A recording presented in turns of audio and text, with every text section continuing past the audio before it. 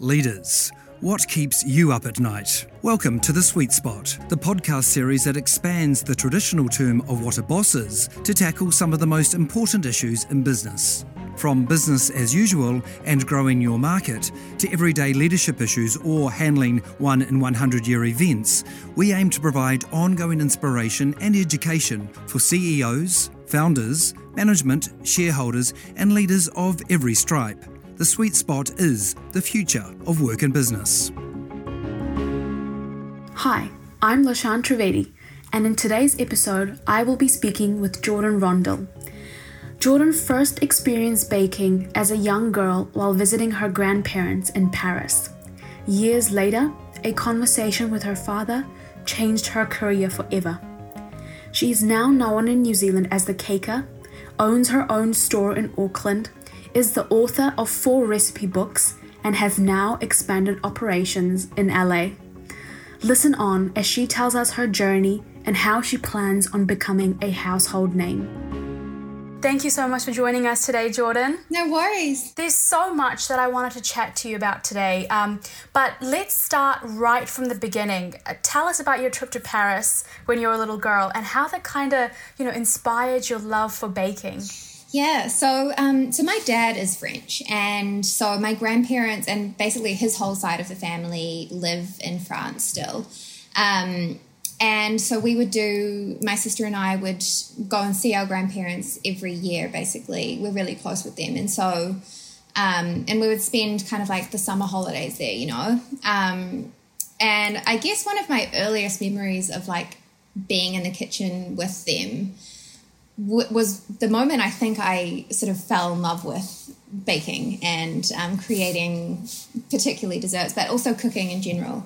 But I think, there's one quite clear memory of when I'm 5 and I'm sort of, just tall enough to reach the bench. And my pappy had just gone to the market and like got all of these amazing fresh strawberries.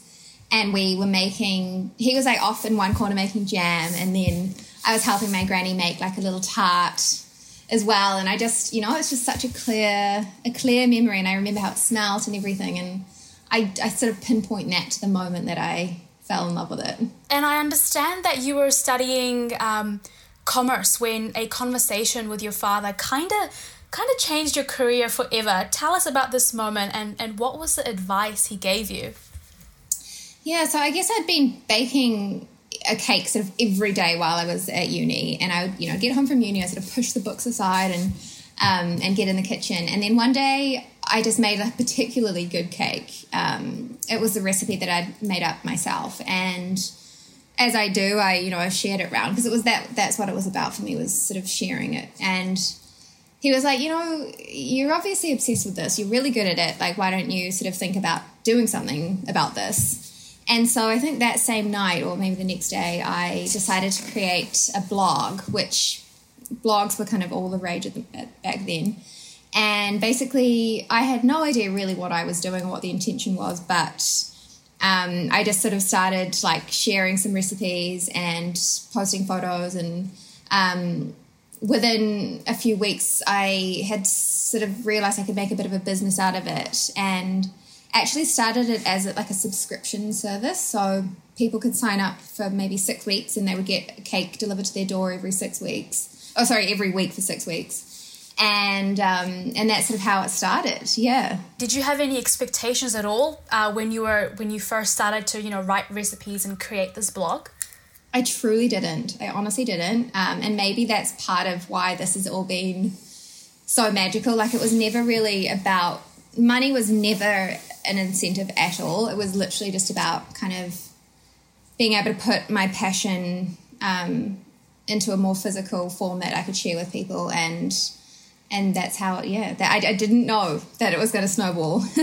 That sort of brings me to the next question. I mean, what was your reaction when people were sort of messaging you overnight to, hey, can you bake this cake for me? Like, as a young, in your early 20s, that must have been quite, how did you cope with all the success? No, it was stressful. It was stressful because I was working, a part-time job. I hadn't quite finished uni yet in that first year. I I mean, I don't really remember how it all unfolded, but all I knew was that I had to quit the job and I had to quickly find a place to bake from that wasn't my home kitchen because, you know, I couldn't keep doing it there. And so that was the next big step, was finding a place that I could register and bake from, you know, in a more sort of professional way. And that took me ages to find that place, but when I did, that's when things really took off. So, yeah. When you were, you know, starting this out on your blog, where did you end up, before the commercial kitchen, where did you end up baking all the cakes? Well, I was baking them from home in the very beginning, but that only lasted for like 3 months before I really realised that I couldn't do that and that, you know, this was a thing and I was going to make a career out of this. So I sort of hit up a friend who I knew had a kitchen that he wasn't really using out the back of his little coffee shop. And I bought my first oven and, you know, it was tiny, tiny, tiny. But in that 2 years I was there, I basically, you know, created my business. And I wrote a book in that time. And I sort of think back and it seems like it was, you know, sort of, I don't remember being as busy as I am now back then, but certainly I did achieve a lot in those 2 years, I think. And what were some of the challenges that you faced in starting this up? I mean, there was a lot. I think one of the main ones was just doing every single part of the business myself. And at the time, I was so sort of afraid to like hand over any control that I was doing everything from like the accounting, you know, obviously all the baking, the recipe creation, the accounting, the cleaning, the, you know, the financials, the marketing. I was doing literally every aspect of it myself. And I was starting to really burn out. And I think in doing that, sort of was starting to lose my love for what I was doing a little bit. And so that was a really big challenge because I, you know, for the first time questioned it. I was like, do I want to do this? Or do I want a regular job that, you know, I have a regular 9 to 5, yeah. Someone can tell me what to do and I don't have to sort of, you know, be my own boss. And so that, I remember that being a really big challenge for me. But then in my third year of business, my sister actually joined me, and that's the day that everything changed. Yeah, tell us about that. How did your sister join the business and what background did she have? So she actually had a background in law. She did, you know, her 5-year degree at Auckland Uni and got admitted to the bar and then did 1 year at a law firm, a big law firm, and she was doing finance law. And I remember she went on holiday at the end of 1 year and she just messaged me saying, hey, how would you feel about me coming to work for the Caker? And I think her immediate thought was that I would say no, because I'd sort of been like, no, I don't need help. I can do this all myself. Like, you know. So I think she was quite surprised when I was like, absolutely, please, I would do anything to have you. Because I was really starting to, like, I was at my wit's end with everything. I was completely burnt out. And she quit the law job, which was a really big decision because she'd worked obviously really hard to get there. And I think my parents were a bit like, oh, God, what's happening? Like, you know. Yeah. And, you know, her bosses really tried to get her to stay. And they said, you're going to work way harder in this small business than you will have at this law firm. And she was like, whatever, I don't believe you. But then, you know, on her first week, she was like, okay, yeah, they were right. I get it. I'm, you know, this is like a 90-hour week. Like, this is crazy. And, but she could see my need for help, and she came in and she introduced some systems and some, you know, some things that really needed to change, and all of a sudden it was like a proper business again. So, and I guess how important then is it to have that sort of support network around you when it comes to starting off a new business like this? I think it's crucial, and I think, you know, I often get asked in interviews, like, if you could go back and tell your younger self one thing, what would it be? And I always say I wish I had accepted help sooner, because even though I'm glad I did all that stuff myself in the beginning, I think the success all could have skyrocketed a lot quicker if I'd accepted help sooner. You do need support, and you do need people with other skills and knowledges. So Yeah. And when you were starting all this, did you have any people that were, doubting you and saying, oh, no, don't do this. It's going to be like, putting those thoughts into your mind? A little bit. I think my parents, no, they were both really supportive, but I think probably my mum was a little bit like dubious about it. And I think she could see how hard I was working, but not sort of, it wasn't like paying off yet, if you know what I mean.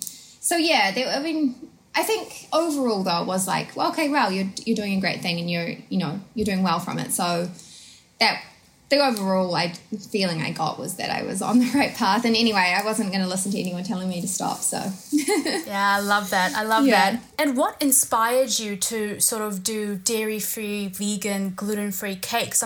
Was it a global trend at the time, or was it a request by one of your customers, or was it just a passion of yours that you wanted everyone to kind of enjoy your cakes despite their any intolerances they may have? It was kind of all three of those reasons, honestly, but I think probably the main thing was demand.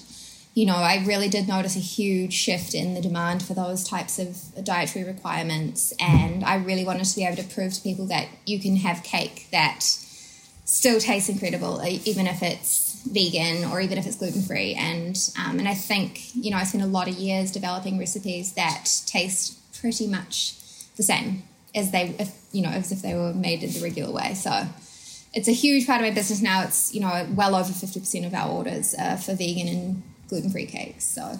And how successful did it get? How many cakes were you baking? What was the turnover like? How busy were you getting after it all sort of started in K Road?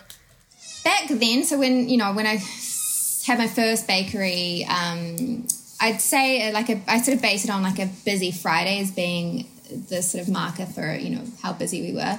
I'd say back then a busy Friday would have been like 50 cakes, whereas today it's like 150 cakes. So, a day? Yeah. Oh, on a busy Friday. Yeah. So tell us about the LA venture that you're currently planning on launching. Yeah, so I moved to LA almost exactly a year ago now, which, seems crazy because it's gone by like that. But basically, it's been interesting because of, the current state of affairs with COVID and everything. Like, our whole business plan has kind of changed, but I think we've ended up where we're really meant to be.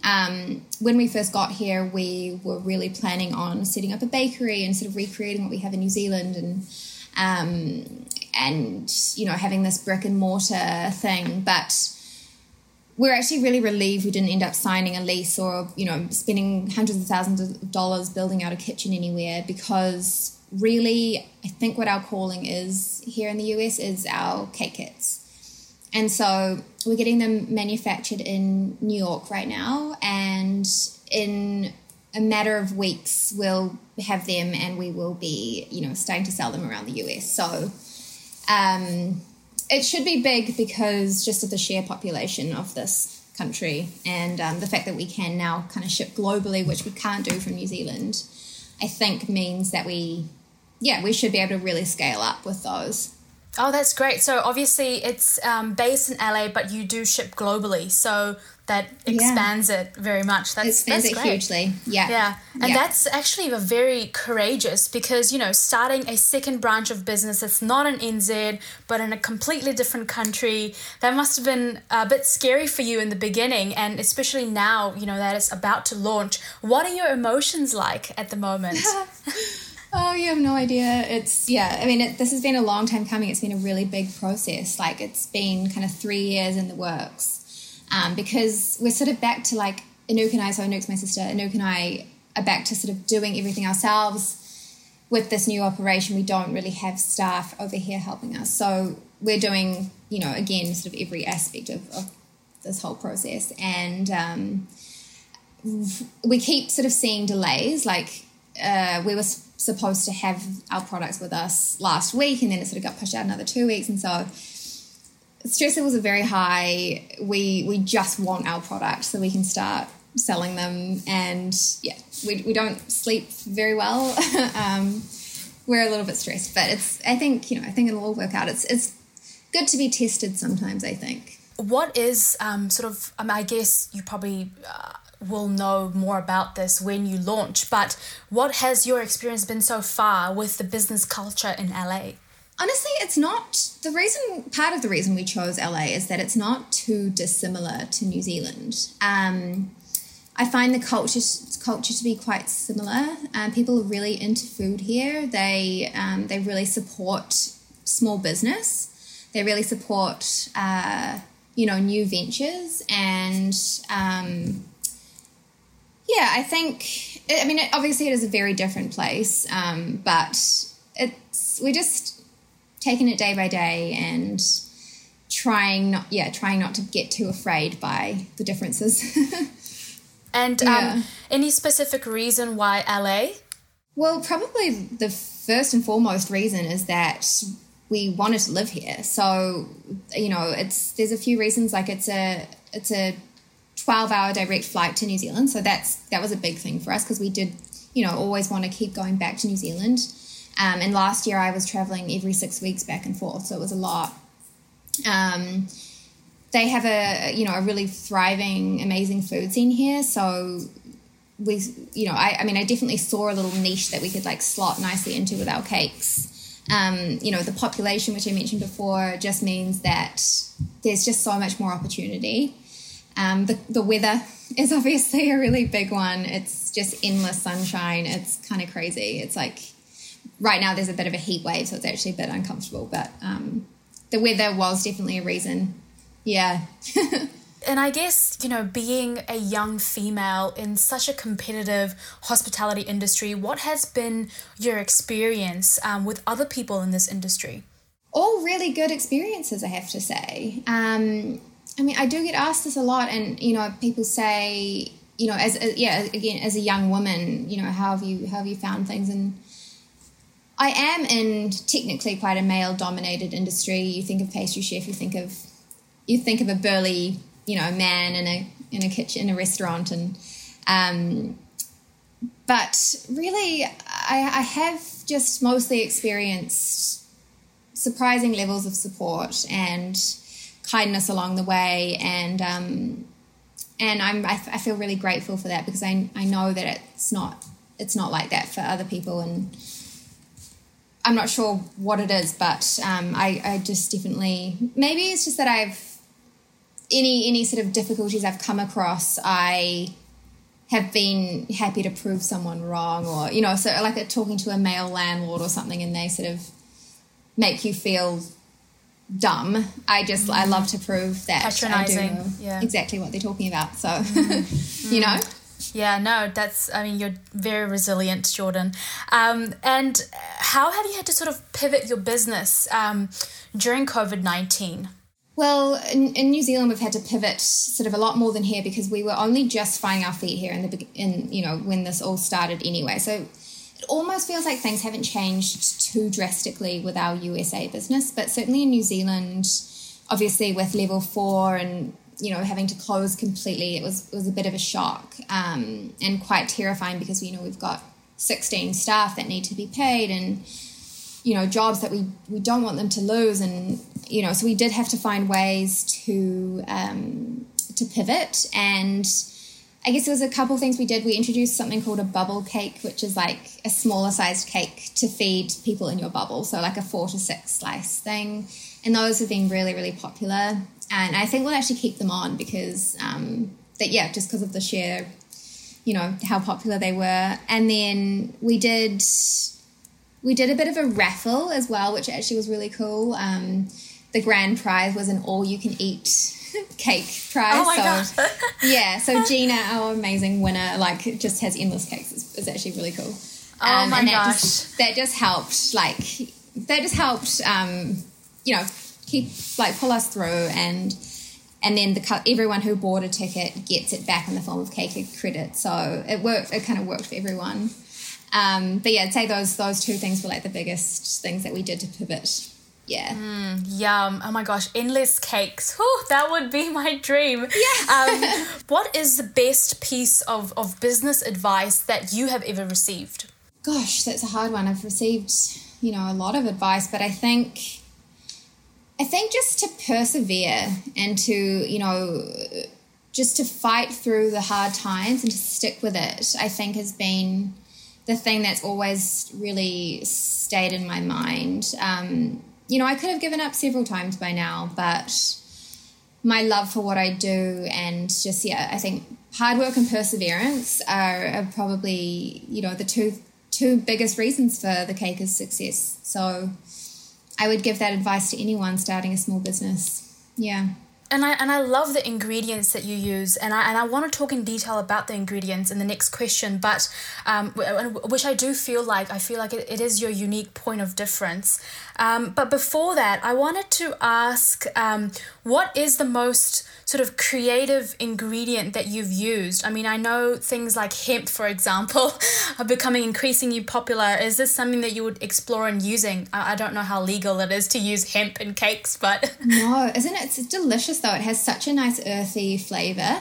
I haven't used a lot of hemp in particular, but in my recipe books, I definitely play around with some crazy stuff. And I guess I really love to use like savory ingredients in my baking. So, I'll bring in herbs which you would normally find in like a dinner, like oregano or just things that you wouldn't normally associate with desserts. I love miso at the moment. Like I love salty and sweet. So anything salty is really good. Gosh, what else? I mean, there's heaps of amazing different types of flours out there. I think buckwheat is probably my favorite one just because of the flavor it has. So good. So I think just like that savory element is what I love to bring in, because I think it's a bit different to, traditional baking. Two of my colleagues, Kate and Jade, they are gluten-free, and they kind of swear by your cakes. They say that you have the best gluten-free cakes, hands down. I actually, Jade is getting married next year, and she's having one of your cakes as her wedding cake. Oh, amazing. Yeah. And I always say this to everyone, but I feel like you have kind of revolutionized gluten-free, vegan, and dairy-free cakes, and whenever I bake, I always use your recipe books, because I feel like the ingredients that we mentioned before, like buckwheat flour or ground almonds or spelt flour, they just add such robust, rich, deep flavors. Totally. And I wanted to know, what is, where did you get this inspiration from in putting all these sort of non-traditional baking ingredients together? It was just from my own imagination. As I say, I've been baking since I was like 5 years old. And so I found a way to, make a recipe work. And because I'm completely self-taught, I think there were less boundaries to the science of baking, and I actually really enjoyed trying to push those boundaries and sort of find my own way to bake. And so when I write recipes, when I create recipes, I don't know. I mean, I love going back to the drawing board if it doesn't work the first time, and I'm lucky that I find heaps of enjoyment in that, because it just means that I can be much more experimental and I love figuring out what didn't work, or what's going to work better. In terms of ingredients, it's kind of like what you said. I just discovered that I love the flavor of certain things, and if the cake doesn't need to be made with all white flour, then why not try spelt or quinoa or buckwheat or whatever. And it goes the same with sugar. It's I don't make a cake refined sugar free to be that way. It's just that if honey or maple tastes better, then I'm gonna play with that. So it's all about taste. That's what it comes down to. Nutrition and like dietary stuff kind of comes second to that. But I do often find that those ingredients taste incredible, so that's why I like to use them. During the first lockdown in NZ, I was obsessed with baking your pistachio loaf. My God, cool. Yeah, and I think I actually ended up baking like 5 of them every single week. Oh my God, I love that. I haven't made that one in years. Oh, it's so yum. And I think you use a little bit of orange zest, isn't it? Yeah. Oh my gosh, it's so delicious with the orange. Yeah, that's great. I should really pull that recipe out. As I say, I've kind of forgotten about that one. Yeah, it's super delicious. And I guess, I love to cook. And I think baking, I always find it a little bit scary because people say that there's an exact science to it, and you have to be very precise in measuring the ingredients out and this and that. But yeah, I guess, and you've mentioned that you just kind of put things together. I love talking about this because I agree with you. It is a science, completely is, and actually that's partly what I love about baking because I like maths and I like science. Yeah. But I also like to tell people that like to persuade people that it's less scary than they might think, because I'm completely self-taught. I've sort of taught myself the science behind it through trial and error, and as I said, like I love trying to push those boundaries and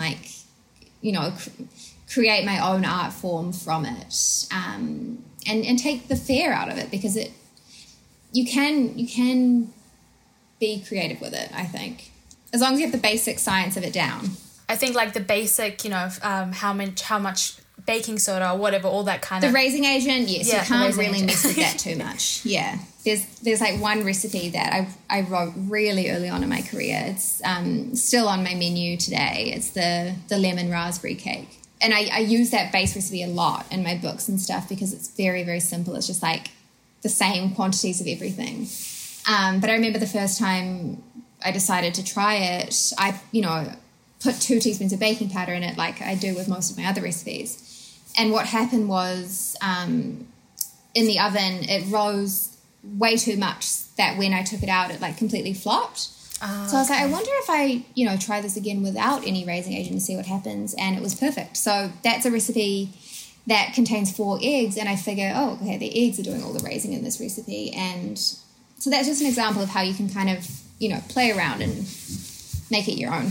Yeah. It's like a scientist, trial and error, but except you get to kind of eat the errors and the trial. Yeah. Delicious. So true. Delicious. So true. And where do you see the future of your business going? I mean, what is the future for the cake industry? Well, I think, I think cakes are forever going to be popular. I think that there is, there's not a celebration any kind of event that doesn't call for a cake, whether it be a sad occasion or a really happy occasion. And so, I think traditional, like since hundreds of years back, people have wanted cake, and so I don't think that's going away anytime soon. But I definitely think that with the changes in the world, and I think obviously with COVID, more and more people are baking from home, and I think that's where the cake kits come in quite nicely. You get a Caker quality cake. It's basically they are the same recipes that we bake in the bakery, and I'm sort of allowing people to make them themselves for a quarter of the price, and everything's all measured out, and it's you get to make it yourself and have your house smell like baking, and kind of tell all your friends you made it from scratch. So for me, I think that our cake kits are going to be where we end up making our biggest success from. New Zealand is definitely that bakery is going to keep pumping, and we may even look at other parts of New Zealand for a bakery. But I think I have shifted my focus from wanting to recreate. Like there was a time where I wanted to have bakeries in airports. I wanted to have them all over the world, but the truth is that it's a very labor-intensive business, and you have to have a lot of staff, and you have to have a lot of well-trained staff, and it's not the most scalable business model. So that's why I'm just, very excited for these cake kits to take off. Yeah. Where did the inspiration from the baking for the baking kits sort of come into play, and the cooking classes and the recipe books? How did that all start? I guess I've always had a love for wanting to share the joy that comes from cake with others. And so I had a repertoire of recipes that I thought, why wouldn't I share these? And so when I got my first book deal, it was kind of a no-brainer. I didn't even care that I was sharing recipes that I was also selling. Do you know what I mean? It was never a fair, and it's the same with my cake kits. One of them basically is the recipe that I formed my whole business off. But I want people to feel like they've really bought into my story and into my brand, and so I just want to share it, and I love teaching people how to bake because I love being able to share that sort of self-taught, take the fear out of baking type knowledge, and make people realize that they can do it. It's not this terrifying thing, What was your first baking kit that you launched? The first ever one was, the first two that I did in unison was the coconut raspberry and then a chocolate one, but the chocolate one's changed completely to what it is today. I had those first two ones, and they came in completely different packaging. They came in like a little canister thing. They did well, but I really treated that as more of an experiment to see how it could go. And then, everything sort of, over years of work has formulated into something completely different. But actually, the coconut raspberry is basically still the same recipe. I love using your baking kits, and I love how on the packaging you kind of have a little personalized note and a personalized story, which I think adds a really unique touch for the consumer. When they're looking at the product, they're like, okay, wow, it's not just another baking kit. It's someone who's actually put time and effort into actually developing this, and I think that's really unique.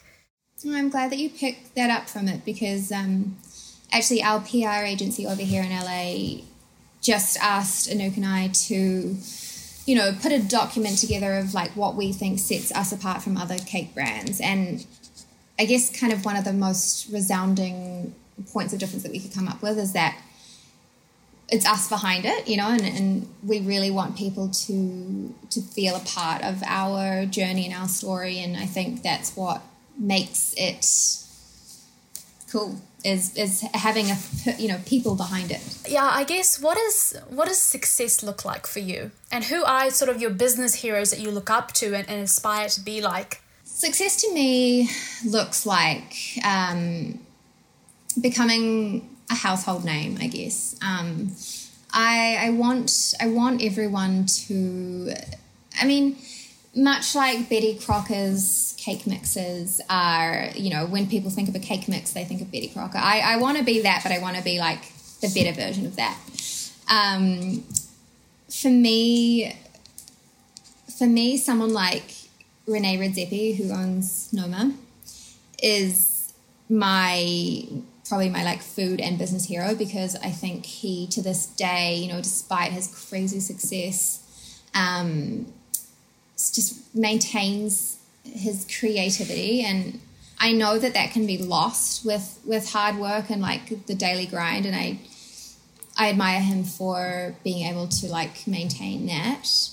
And I see that through following him on Instagram. It's just he's still so excited by ingredients, and so I want to be like that. I mean, I am like that, but I've definitely over the years it's sort of wavered in and out. So I think that's why he's so successful, is because he's very creative still to this day.